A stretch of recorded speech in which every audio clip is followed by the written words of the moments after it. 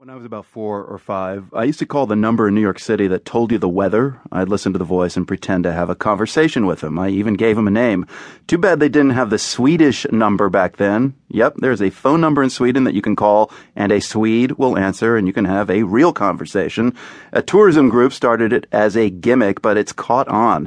More than 160,000 people have called in so far, including the world's Jason Margolis.